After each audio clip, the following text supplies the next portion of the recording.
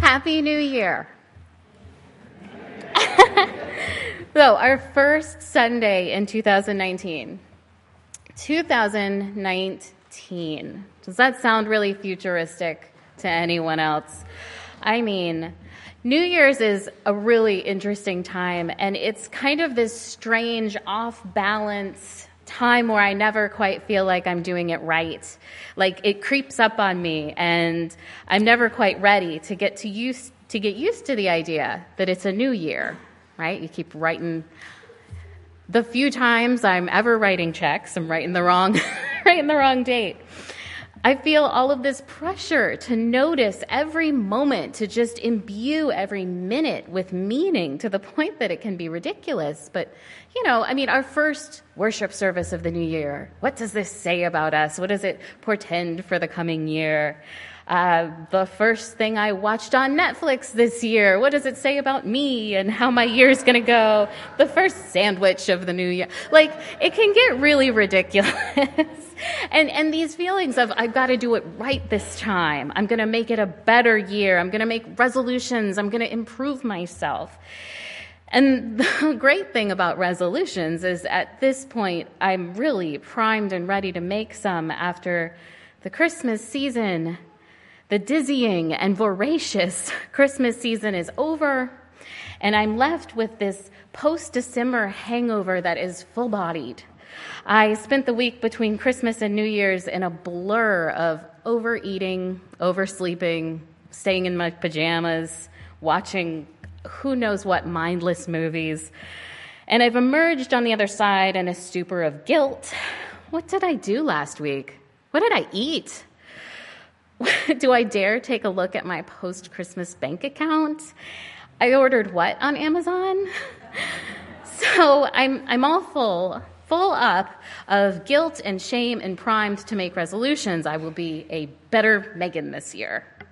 I will improve all the ways I do all the things. I'll be a better mom, a better wife, a better student, a better employee, Carl. I'll stop eating sugar, and I'll find a way to live my life ethically and be environmentally conscious and stop giving so much of my money to Jeff Bezos. What is this? What is this drive? This drive to improve? When I look out at all of you, I don't wish that drive on you. You look fine. I'm sure you're doing your best.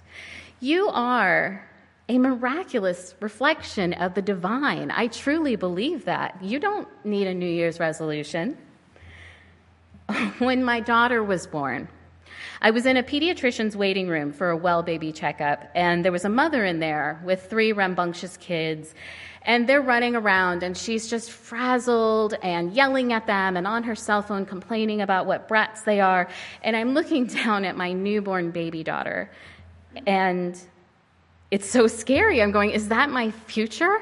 Is that inevitable? Is that going to happen? My little baby girl is so tiny and perfect, and I'm looking at her tiny little fingernails and their perfect little pink nail beds, her tiny little nose, and when would she stop being perfect? When does that transition happen where our kids are no longer amazing little miracles?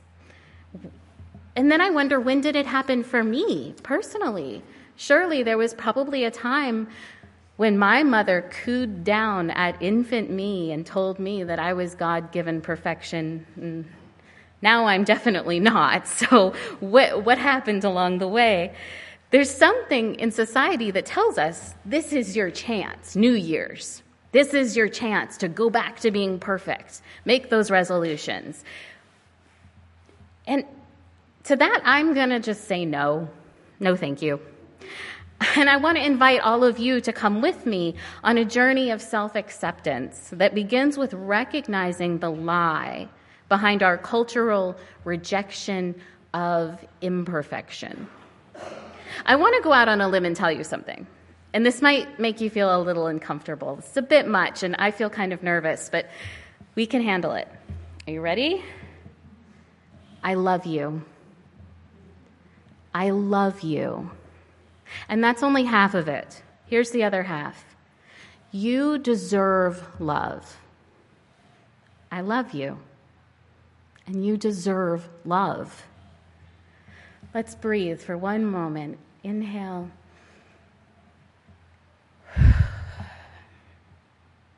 You deserve love, and you are loved. And you don't have to do anything to earn it. I look at my children and I'm amazed. In some ways, it feels like they never stopped being perfect. My baby is 18 years old and she bites her nails, and her little perfect pink nail beds aren't perfect anymore. Or are they? Who gets to decide? Who says? When did you stop being perfect? At what age did the world first point out your flaws? When were you convinced to stop unconditionally loving yourself? Were you ever given a chance to start? I see you. I'm looking at you right now. I see you, and no one else in this room is looking at you. I am. And what I see is perfect. What I see needs no justification, needs no excuse. What I see is an inexplicable miracle and a convergence of chance and happenstance with earnest hard work and best intentions. The lie of perfectionism is out there, and it is insidious. Our culture, saturated as it is in extreme dualistic black and white thinking, tells us that we are worth nothing if we are not perfect. It's one or the other, and that is a lie. It's the same lie that tells us that human beings in wheelchairs are worth less than those of us who are more able-bodied. It is the very same lie that tells us that the lighter our skin, the more worth we have as humans. Perfectionism is an integral part of white supremacist culture. It is the same lie that coerces us to find our self-worth in our reproductive organs, what our gender is, how it correlates with the gender that society expects from us, whether we choose to or are able to reproduce, and who we either reproduce or don't reproduce with. This is the lie. This is the lie of white patriarchy, supremacy, and the lie of dangerous misogyny. And this lie hurts all of us. Dr. Brené Brown encourages us to look at our imperfections. She's discovered through years of research that this very lie, the lie of perfectionism, can be undermined simply by pointing it out. When we look at our shame, when we look at our imperfections, when we point them out, they crawl away. They lose their power. Leonard Cohen brilliantly stated that our cracks are where the light gets in. And when I apply this to the idea of a beauty mark, a little mole on a woman's face that makes her more beautiful, an imperfection that actually enhances beauty, perfection is a lie. Perfectionism is dangerous. Author Rebecca Solnit says, perfection is a stick with which to beat the possible. And Reverend Carl has delivered the good news that you are saved from perfection. I think my favorite is this Marianne Williamson quote. It encapsulates the whole idea perfectly. This is a long quote, but boy, is it a good one. Our deepest fear is not that we are inadequate. Our deepest fear is that we are powerful beyond measure. It is our light, not our darkness, that most frightens us. We ask ourselves, who am I to be brilliant, gorgeous, talented, fabulous? Actually, who are you not to be? You are a child of God. Your playing small does not serve the world. There's nothing enlightened about shrinking so that other people won't feel insecure around you. We are all meant to shine as children do. We were born to make manifest the glory of God that is within us. It's not just in some of us. It's in everyone.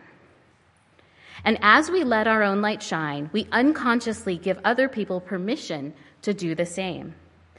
As we are liberated from our own fear, our presence automatically liberates others. So we are liberated. It's official. Marianne Williamson says so, and I say so. In fact, by the power vested in me as a human being, a flawed and imperfect human being who just happens to be standing behind a pulpit, I hereby absolve you from perfection.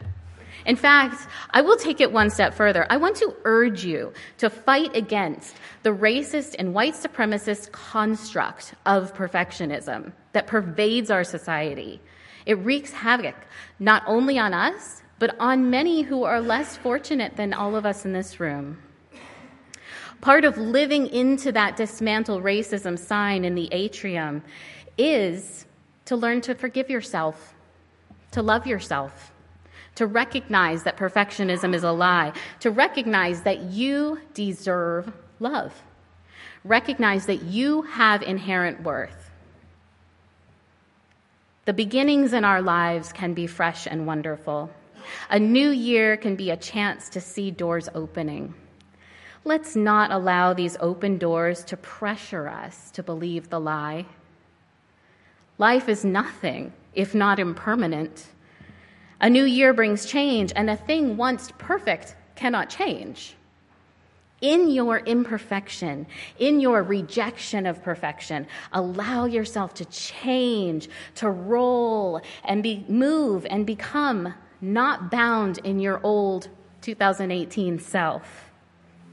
Not one of us gets out of this alive, so we might as well enjoy life as much as we possibly can, and I urge you to. At this point, I'll acknowledge that I've kind of lost the train.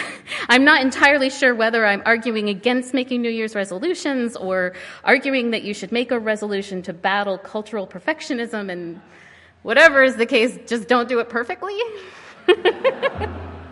But what I do know is that I've been culturally trained that when I look at myself, I see so many flaws. I see so much to be ashamed of. But when I look at you, I picture you as a child. I know inside of you, inside of all of us, is a sweet, earnest child who just wants to be reassured. And it breaks my heart to think that sweet child could possibly feel flawed and unworthy and ashamed. You are lovable. So I guess I must be lovable. We are lovable. Let's say it together. We are lovable. Did that feel corny? Just be glad I didn't start singing Kumbaya, because I probably will one of these days. In this time of beginnings, I think the pagans have it right. They have the right idea in hearkening back to stories from our ancestors. Each culture has a story about its own beginnings, and we have been handed down a doozy in the story of Adam and Eve. Even if you were never taught to take this story very seriously or literally, it still remains embedded in our culture, in the very air we breathe, spreading xenophobia, misogyny, and fear. Make a mistake and you're expelled from paradise. This idea that we are all descendants of sinners. We've inherited this original sin from the very beginning of humankind. We were just a write-off. This is the story that people have told for millennia and continue to tell. Whether it's taken literally or not, it's a dangerous and poisonous story. Now, I don't mean to disrespect an important ancient Jewish story. What I want to do is to point out the ways that this story has been distorted and used in current white Western culture to further oppression that hurts us all. The ways that this story has become so pervasive that, I haven't told the story. I just said Adam and Eve, and I think you all know what I'm talking about. It's really, really deeply in our culture. All I have to do is say the words Adam and Eve, and we're kind of all on that same page, the same humans are terrible and a disappointment to God page. So what if we told a different story?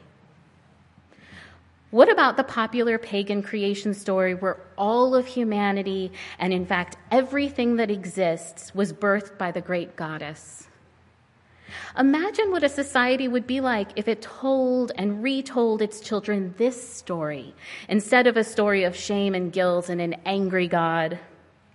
Or the Iroquois creation story where humans were created by wise animals, such as the coyote and crow. How much more stable and secure does that make you feel? How much more connected to nature, as opposed to our story where the wise animal, the snake, brought only punishment and shame? Or how about this story from the Berbers of North Africa? Before creation began, one man and one woman lived under the earth. They were unaware that they were different until the day they had a disagreement at the drinking well. When the woman insisted that she be the first to drink the water, the man pushed her aside and she fell to the ground. The bottom of her garment rose up and she was exposed. When the man asked about her body, she said that it represented good. He stayed with her for 8 nights, and eventually she gave birth to 50 sons and 50 daughters.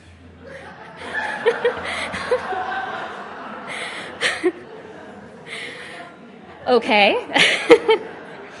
Overwhelmed by the number of children they had produced, they sent their children above ground, where they created mankind and expanded on earth. So that's a little crazy, but they're not asking you to believe in a talking snake. So, which story is really more believable? But I'm going to have to vote as my favorite creation story, Douglas Adams' short creation story. In the beginning, the universe was created. This has made a lot of people very angry and has been widely regarded as a bad move. And to be honest with you, I think that is actually a way more positive story in the sense that, well, a lot more positive than Adam and Eve, in the sense that in Douglas Adams' story, the problems in the universe is put on the creator and not the created. So it's still better. What if you were willing to dare to write your own creation story? What would that look like? For me, a story that is incredibly dear to my heart is Forest Church's Cathedral of the World. I was fortunate to encounter this story right as I was discovering Unitarian Universalism many years ago. It is so important to me that I adapted it for children, and you heard me read it a few minutes ago at the Time for All Ages. This story of the Cathedral of the World encapsulates for me so many of my beliefs and so much of my faith, the basis of which is both love and pluralism. And that pluralism is about how we won't all agree. We already know that. What is right for you might not be what's right for me. What's right for you very likely won't be what's right for me. We start off already knowing that. But we can support each other and love each other. And that is where I'm coming from when I stand here today and say, I love you. I mean that you are deserving of love even though you are not perfect. You are deserving of love precisely because you're not perfect. You are deserving of love, and I want to shake down the heteronormative, hegemonic system and question everything, including what even is perfect and who gets to decide. You are deserving of love. Period. No discussion of perfection needed. Perfection can be an especially cruel concept for those of us who are outside of the typical. My son has autism. Is he not perfect? Was he imperfect as an infant? There are autistic people who view their autism as a disability, such as my son. There are other people on the autism spectrum who consider their autism to be anything but a disability, just a difference, like left-handedness or being blue-eyed. Those of us who are neurotypical don't have the place to judge. I once had the distinct pleasure of sharing an office with a conservative libertarian man who would freely challenge my homosexuality, asking questions around the theme of, if scientists could discover a gay gene, wouldn't I be so excited to be fixed? Wouldn't I love to be made normal? It's clear to all of us why this line of questioning is problematic and offensive. But It helps me to keep in mind that there are folks in other communities who feel this same offense when we assume that their differences ought to be fixed. I'm going to tell you one last story. This is a story that some of you already know. Once upon a time, in 2004, there was a UU minister named Reverend Jason Shelton. With a deeply compassionate and loving heart, this very talented musician wrote a lovely song called Standing on the Side of Love. Many years later, another UU minister, Reverend Teresa Soto, a queer woman of color, spoke out about the use of the word standing and how the use of that word in that song was ableist. Reverend Shelton changed the lyrics to answering the call of love. In my eyes, both of the people in this story are heroes. Reverend Soto made a brave and important statement, and she made it well. Reverend Shelton, to his credit, listened and adjusted. He didn't fall apart under the realization that he and his song were not perfect. He did not resolve and make resolutions to write better or more inclusive songs in the future. He acted in the moment. Maya Angelou said that when we know better, we do better. Simply doing better when we know better is in itself a powerful blow against white supremacist, perfectionist culture. So I'd like to ask you all to rise in body and spirit as we sing together hymn number 1014, which in the hymnal is titled Standing on the Side of Love. And the way we're going to do it is that the soloists are going to sing the verses, and we together will attempt to sing the chorus as answering the call of love. But we're going to embrace our imperfection and just sing it out, sing it loud. That's what matters.